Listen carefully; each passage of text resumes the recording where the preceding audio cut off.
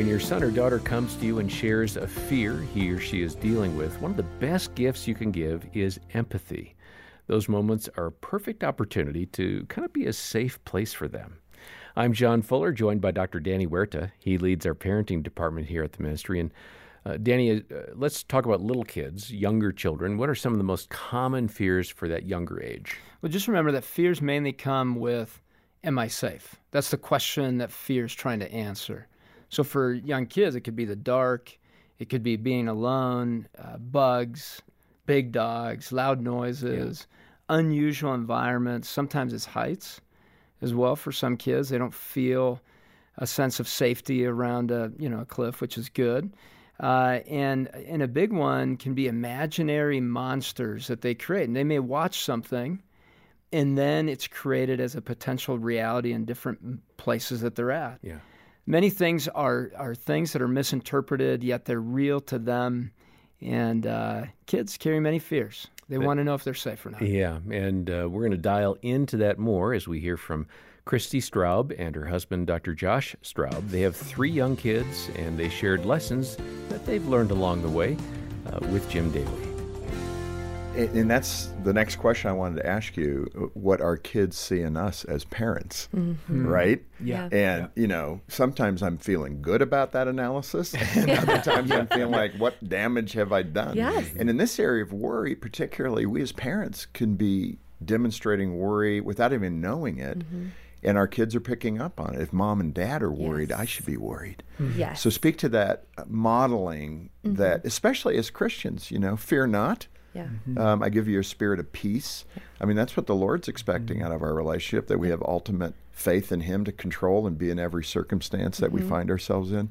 But sometimes we fail trusting in that. And then our kids are watching too. Oh, exactly. I mean, talking about like love, power, and a sound mind, right? But what does a sound mind look like? And obviously, we're not going to get that right all of the time. And I think that's the beautiful thing, if we can see it through a lens of grace for ourselves. And maybe, even as you're listening, you could probably put yourself on a scale, 0 to 10. Well, how big, for example, we're talking about worry specifically today. So for worry, how loud is that volume in your life?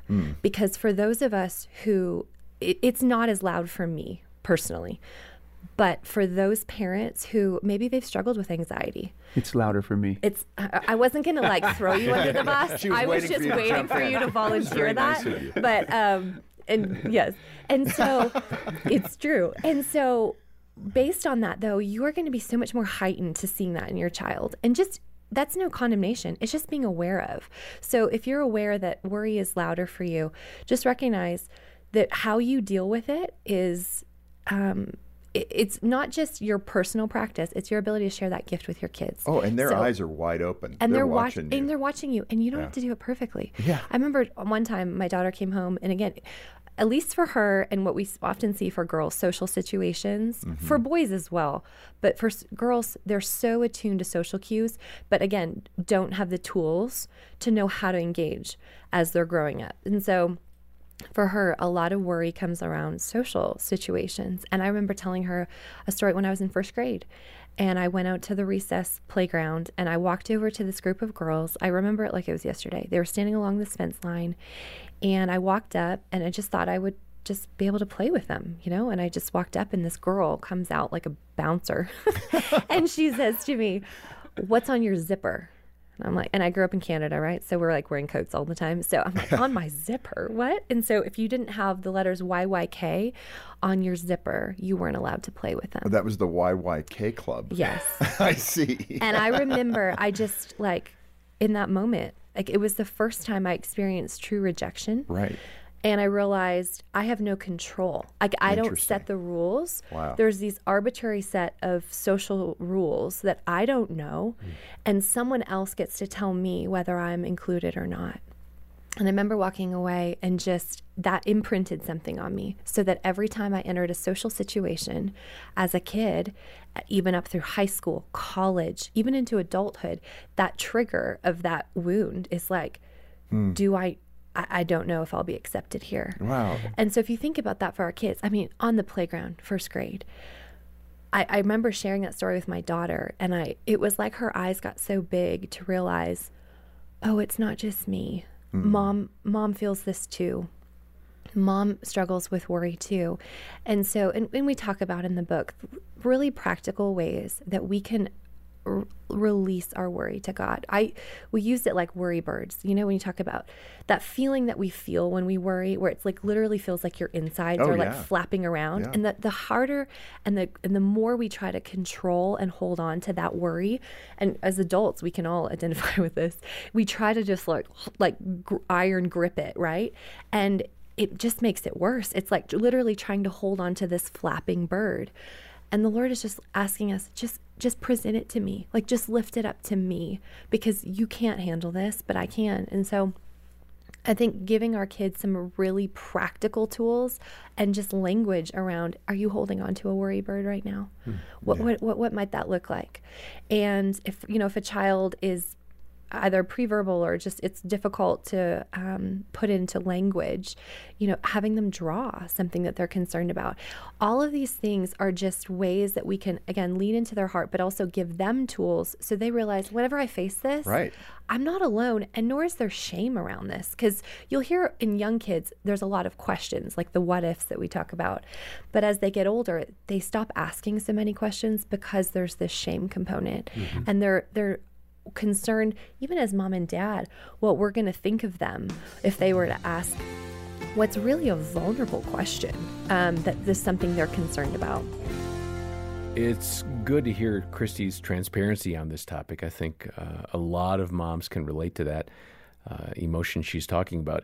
And I've got girls, and so you do too, Danny. As a dad to girls, how have you seen that their struggles with social fears and anxieties are particularly poignant?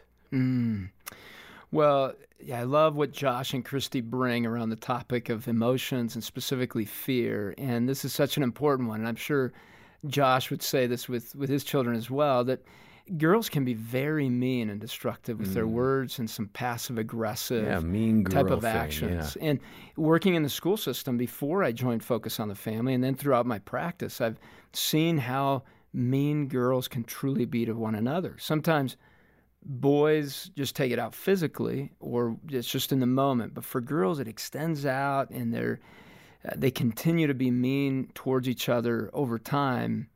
And it's a place of survival almost, socially. For girls, there's a lot at stake. And so for us as parents, as a dad, I continuously am trying to affirm my daughter in genuine ways, not ways that are just empty words. But when I see her doing something well, or I truly see something is important to her and I can give affirmation within it, I look for that. And if she picked out let's say a pair of pants that she picked out, I go, hey, that was a great choice. I love those pants. They're great on you. Or if she draws something, I'll make comments on things I like about the drawing. I don't just say, that's a great drawing. I go, I love how you did this, and how you chose to put this color. That's really neat how you chose that. Showing her identity as a person, her uniqueness, is valuable to me as her dad. And I sometimes will stop her, look into her eyes, and with intensity say, do you know that I love you? Do you truly know that? And she goes, yeah, Dad, I do. No, but do you? Because I'd give my life for you. And I want you to know that. And so for her to know the value and what she means to me is important for her to know that as she leaves the home. Sometimes she'll be driving off and I'll wave by the window. I try to do that consistently to let her know I'm looking forward to her coming back. And then I'll send her texts here and there of a reassurance, something either funny that's connecting, or something I remember that she's going to have that day to show that, hey, what you told me I listened to and I value you. Make sure you're there to listen openly as well to your daughter. She talks about her insecurities, and just listen to them. You can't fix those. You just say, I wonder where they came from and who gets those biggest votes in your life. We've talked about the votes. I love the way you frame that. That's really a good tool. And boy, there's so much here. And Josh and Christy's book is little. It's really powerful, and we do recommend it. What do I do with worry? You can read through that with your younger child, and I think have some great conversations. Danny, you were modeling kind of the conversations as they get older. What Do I Do with Worry is a terrific resource for younger kids. Get a copy of that book today when you make a monthly pledge to the ministry of Focus on the Family or a one-time gift of any amount. Those funds go into ministry that I can assure you is impactful around the world. We hear stories of people being touched literally around the world from podcasts like this, from articles that are written. Be a part of the team. Support the work of Focus. Join us in ministry, and we'll say thanks for doing that by sending a copy of the book, What Do I Do with Worry? Details are in the show notes, and then we're also going to link in the show notes to the free parenting assessment. It's really one of the easiest, fastest tools we have for you to kind of find out where am I at as a mom or a dad, and how can I do better. We want to encourage you, so please take advantage of that free parenting assessment. The link is in the show notes. Next time, Josh Straub addresses fears he wrestled with because of things he experienced in his childhood and how that affects him today. You'll hear more as we continue the conversation. For now, on behalf of Dr. Danny Huerta and the entire team, I'm John Fuller, and thanks for listening to the Focus on the Family Parenting Podcast.